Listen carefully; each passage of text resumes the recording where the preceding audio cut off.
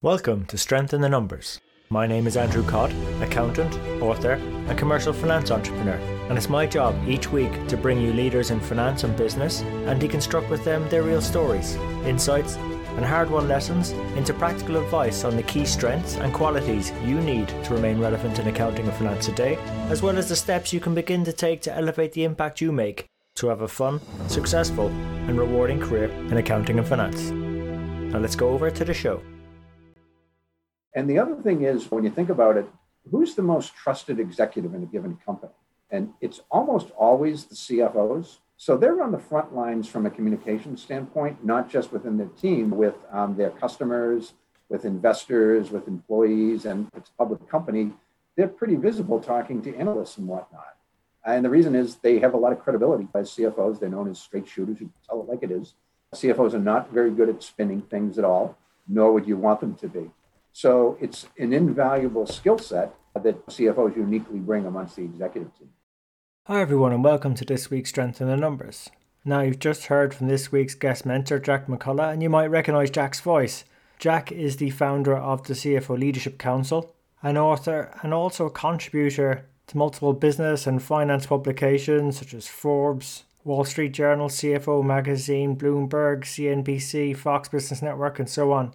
So we're absolutely delighted to share Jack with you, and it was also a pleasure to catch up with Jack again, having not seen him for a number of months since we last caught up in London. So what Jack does very well, and it's very much in keeping with what we're trying to do in Strength in the Numbers, is he shares his advice from his immense network of CFOs with us, and just some thoughts he shares with us today on how he thinks the current crop of CFOs today are dealing with the various challenges of the pandemic, climate change, economic turmoil, and how these are different to what conventional CFOs had to deal with. Also, for controllers listening in and those aspiring to be CFOs, Jack shares some advice on the next right steps to take to become a CFO.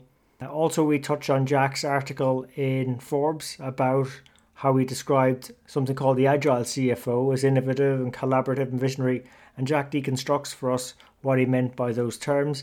And also Jack reveals some of the secrets behind what rockstar CFOs are doing, as well as the importance of ethical leadership. So a lot in this week's episode. And if you do want to connect with Jack, find links to the resources he mentions, as well as some of his key quotes, you can find that and more at sitnshow.com. And as always, we really appreciate when you recommend the show to your colleagues and friends.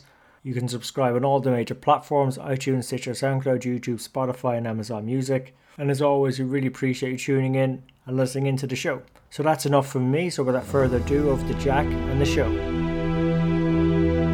Jack, welcome to the show. Thanks. Great to be here. Glad we were finally able to do this.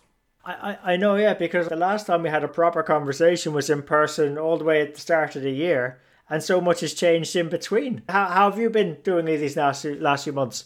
You know, it's been, like the rest of you, it's been a bit of a crazy go, to say the least. From what I know about you, you're probably in the top 99% in terms of being an extrovert. And I'm the same way. Being housebound is just driving me nuts. And I used to travel quite a bit for my job. In fact, we met when I traveled to London at a conference. And it turns out my wife and kids actually like it when I travel. And they don't like having me around all that much. I started getting on their nerves about the second week. So the novelty wore off, and they're like, "Daddy, when can you travel again?" So hopefully soon. Yeah, likewise. I hope we do get to catch up again in person again soon. But I suppose for some of our audience, Jack, who might not be as familiar with your journey in finance and accounting, would you mind maybe sharing with our audience that story, please? Sure, happy to. And I had what, for the U.S., for people of my generation, was a pretty conventional path to becoming a CFO. I spent several years in public accounting with the firm at the time was Peat Marwick and Mitchell. Today, young folks know it as KPMG. And I worked in the audit group there. I went to work for a client as a controller, and along the way got an MBA and got my first CFO job in the 1990s. And did that for 10 years or so, actually a little longer than that. And then I had to make that decision, love or money. So I'd started the group CFO Leadership Council, which was a peer group for chief financial officers. And it was just, the vision was pretty simple, only 20 people. But pretty soon we grew to hundreds of members across North America. And it needed me to focus on it full time or to hire somebody to do so. And so I had to pick a choice between a job that I really liked that paid well versus a job that I loved that candidly didn't pay very well. And like the fool that I am, I picked level of the money. So here we are. We're actually in our 15th year. Congratulations. And I have to say, I've been familiar with the work of the CFO Leadership Council. Really great information put out there, events and so on, Jack. I suppose in terms of your membership, is it just CFOs that you have? Is it just US based, or can anyone from the globe check you out? Yeah, we're global, and we've always had a virtual option for people because we don't have chapters outside the United States. But we do have members on every continent except Antarctica. And being the competitive guy I am, I actually checked on LinkedIn, and there are two CFOs listed there. One of them I'm pretty sure is fake. I recognize the name from literature. It was like from a boat that sank or something like that. And the other is actually in Siberia. So we're going to have to go with 6 of them. But yeah, we have a great global community. And it's CFOs, and we do allow people who are on a path to becoming a CFO, like a VP of Finance or a controller. And they're actually a pretty vibrant part of our community. Yeah, because the thing is, I guess, Jack, nowadays is that with the lack of traveling around and maybe, I suppose, the opportunity to meet in person, this whole virtual and connecting with each other, that's more accessible now to maybe what it was, I don't know, 30, 40, 50 years ago. So CFOs have a much better opportunity of understanding what's working well, best practices, how they can share and learn from each other. How do you feel like the role of CFO has progressed? Are we embracing that opportunity a bit more to connect with each other, or are we still a bit shy? Yeah, CFOs often aren't the life of the party, at least at work. But yeah, they're definitely I don't know any who are introverts. I know a lot of controllers who are introverts. But CFOs tend to be naturally extroverts. They're very good at connecting. And we have this thing, we actually just call it CFO Connect. And, it's cool when like a, CFO from Boston can get help from a CFO from Paris or Singapore or something like that. It's a really powerful tool. And the world's business is so global these days. And with technology, it's just easy to be in touch with people and to form a true global network. I love that idea, CFO Connect. And that's why we do Strength in the Numbers, is so we can share what works, what's perhaps not working. People can figure out what a good career path might look like, or something that they wouldn't have considered. So that's actually possible. It's making it a bit more real for people and reduces some of the risk, because I guess a lot of us in finance, by nature, we probably start out as fairly risk averse. And it's always nice to see that path. Now, Jack, I was thinking in terms of your journey, you sort of had a conventional start. Given the crises and all the challenges we have now, how do you think our CFOs are doing today with the challenges of a pandemic, of climate change? What else are we trying to throw in there? Economic turmoil as well. How do you feel like CFOs are doing? Yeah, they are doing it fantastic. Candidly, if this had happened to me when I was a CFO in 2002, I wouldn't have been a tremendous value add the way the current crop of CFOs are. And I'm not self-deprecating. That's, just the reality that a lot of times back in the olden days, CFOs became CFOs because they were the best accountants, the best at financial reporting. It wasn't because of their leadership skills or their strategic thinking. Today, it's switched a little bit. I don't know any CFO who got the job because they were a great accountant currently. And if they did, that would probably not be a particularly interesting job. But CFOs, they're on the front lines. They're working hand in hand with the CEO and their fellow executives, rethinking business models and that kind of thing. It's a true strategic partnership with the CEO. And the other thing is, when you think about it, who's the most trusted executive in a given company? And it's almost always the CFOs. So they're on the front lines from a communication standpoint, not just within their team, with their customers, with investors, with employees, and if it's a public company, they're pretty visible talking to analysts and whatnot. And the reason is they have a lot of credibility as CFOs. They're known as straight shooters who tell it like it is. CFOs are not very good at spinning things at all, nor would you want them to be. So it's an invaluable skill set that CFOs uniquely bring amongst the executive team. And actually, there was a recent article you wrote for Forbes, Jack, and it was called The Agile CFO, Innovative, Collaborative, and Visionary. Words our audience probably wouldn't have associated starting out on our career journeys. I studied accounting, and for me at 18, it was probably a good choice. And I did have a good career and everything, but it isn't the type of profession where collaborative and other things. It's backwards looking. You're not making things happen. You're reporting what happened after they happened. And back at one person gave me an analogy that accountants were, if business was a battle, accountants didn't do any fighting. They were the guys with the bayonets that stabbed the dead bodies on the ground to make sure that they were really dead. And that's what people thought about. Even that's even what some person who told me that, I was a CFO at the time. And that's what they thought about CFOs at the time. They're wrong. Even then, the job wasn't quite like that, but that was the perception. I used to work with a controller who's now a CFO, and he used to take great pride in the day when his nickname was Dr. No. And not because he was a James Bond villain, it's because anytime someone asked him for money, he just said no. It was as simple as that. And he took great pride in that. But I just can't imagine that being a model for success as a CFO nowadays. And what I really liked was, particularly when you were at the conference together in February, you were introducing the audience to your book, The Secrets of Rockstar CFOs. And not suggesting you give all the way the secrets today, Jack, but were there any 1, 2, 3 key secrets that if our audience were to start practicing and putting into their businesses, into their work now, they could see some really dramatic impacts? Yeah, I interviewed 40-something CFOs from everything from Silicon Valley startups to Fortune 50 size companies. And there was one that every one of them talked to me about, and it was ethical leadership.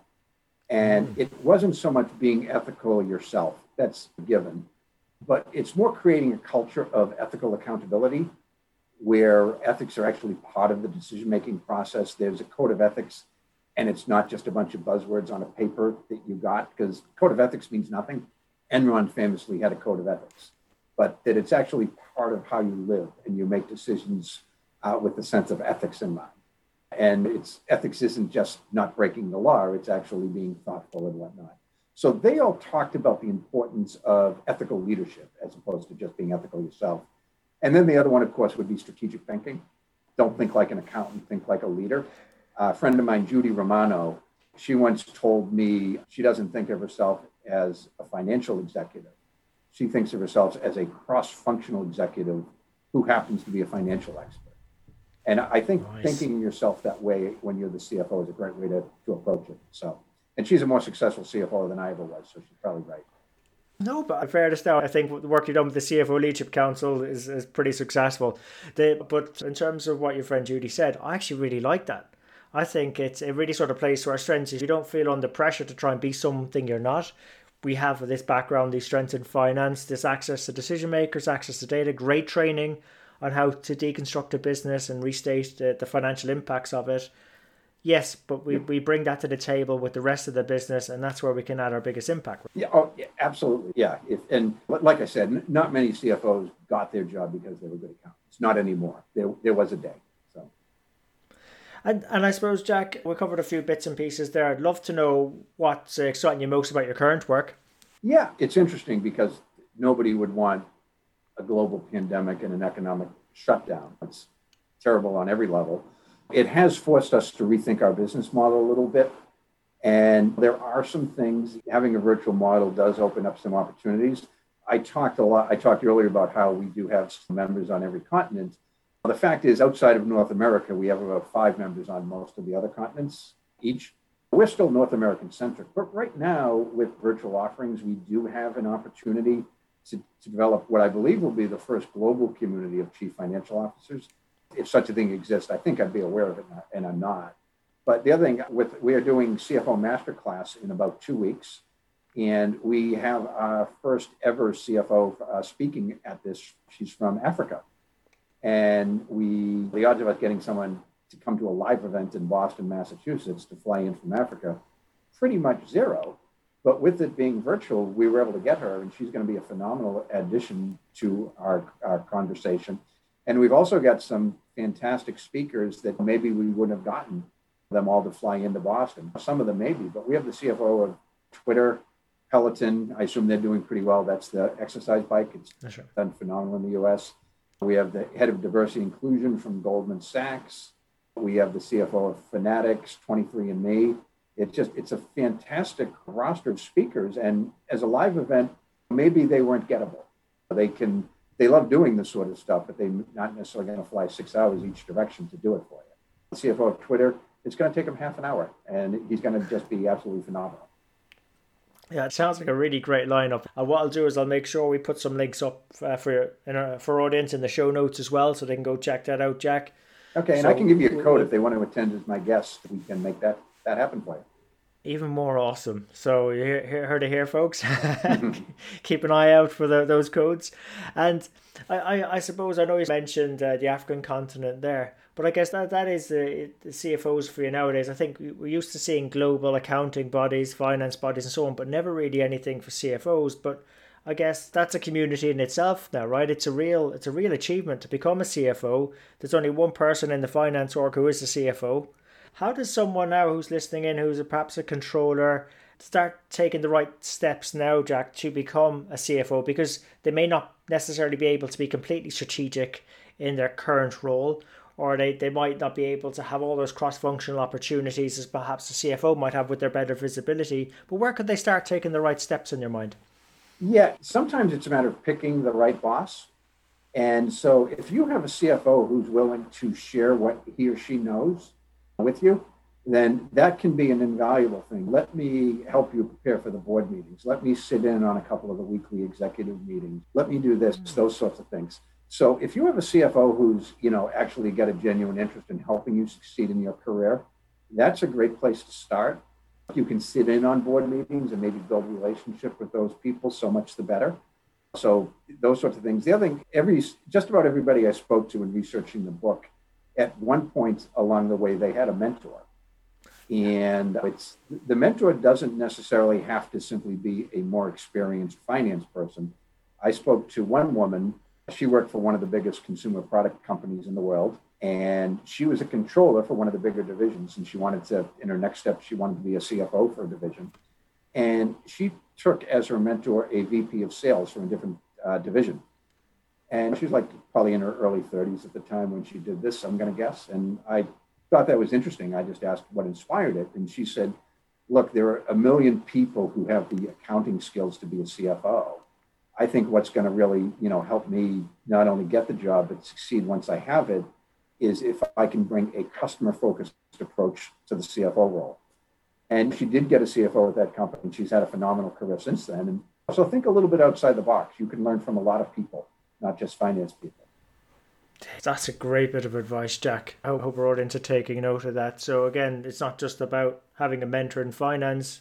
Think about outside the box of finance. Could be sales, operations, marketing. Really simple but practical advice. Our audience can follow that. There's nothing stopping people other than maybe asking that question, identifying someone who'd be appropriate and willing to mentor. Yeah, indeed. And you'll find a lot of people, in fact, she told me they worked together, like their next job. The original company was Gillette, which got acquired by Procter & Gamble. So they're sort of this Gillette alumni in the Boston area. And so they work together. And what's interesting is she runs the finance and accounting meetings and he runs the sales and marketing meetings. But once a month they switch. So he'll actually run finance and accounting and she'll run sales and marketing. And culturally, that's really strong because all of a sudden the S&M team has a greater appreciation for finance and accounting and vice versa. And the other thing is it makes both of them better broad executives. She's just not in the finance and accounting bubble because she's actually talking to the sales and marketing people that are driving business and he's getting a different perspective as well. But just continuously learn to make yourself better. I think that's the main thing. But I was going to say one option too is to hire a coach. Now that, mentors are free, coaches usually charge money, but if your company can pay for it, if you, want to make the investment in your career, I've never known anyone to hire a coach and regret it. They can really focus you. In fact, I myself have an executive coach. And when I was talking about it with my dad, I'll make a bit of an American reference, but your audience will probably get it. He pointed out to me that Tom Brady has a quarterback's coach. So he said, unless you think you're a better executive than Tom Brady is a quarterback, you can probably benefit from some coaching, don't you think?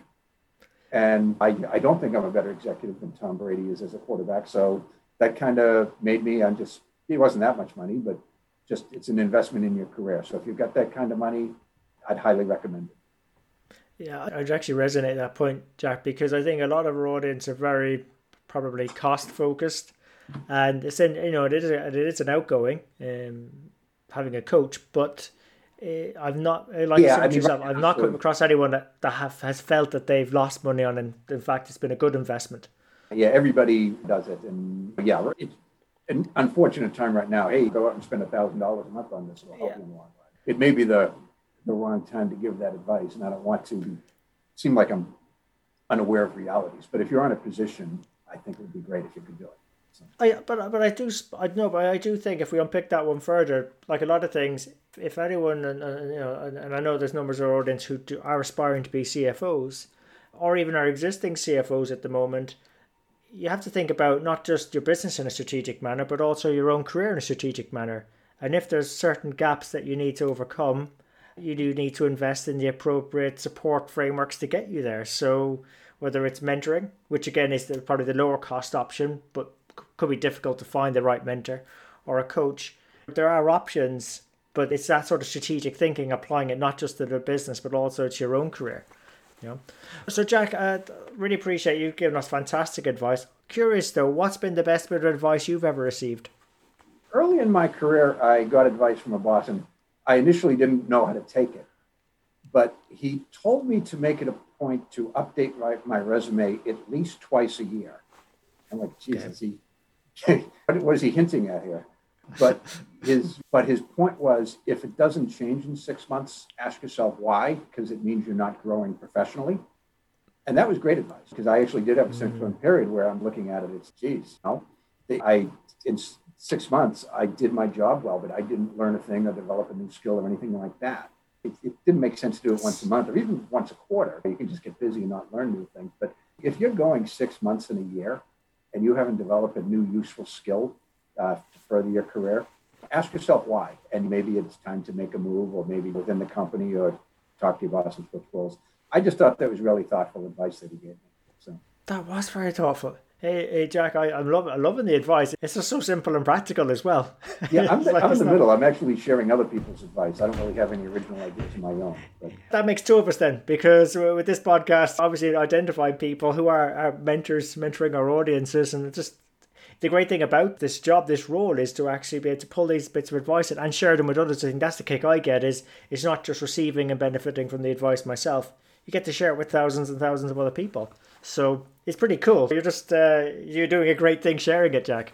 yeah, hey, why not? So it is the career I've chosen, and I'm blessed to know a lot of really smart people who are open with me. And if I can be their microphone, I'll do it.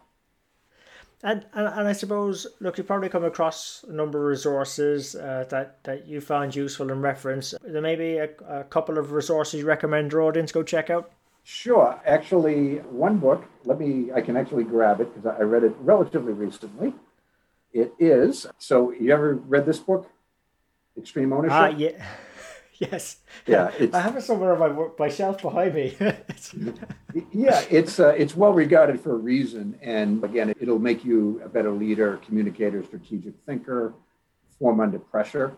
That would be one I'd recommend. A friend of mine wrote a book called The 80/20 CFO, which Oh, is right. a really good book specific to CFOs. You can get that one probably on Amazon. And but I read that's probably the best book I've read that's specific to CFOs. And I wrote a book specific to CFOs. Her book's better than mine. My book's pretty good too, though. And you said documentaries too, right? I think. Yeah. Because how do you say, we got a lot more time in our hands nowadays. We're not commuting. Yeah, Borat doesn't count as a real documentary, right? Oh my God, yeah, gotta watch the new one.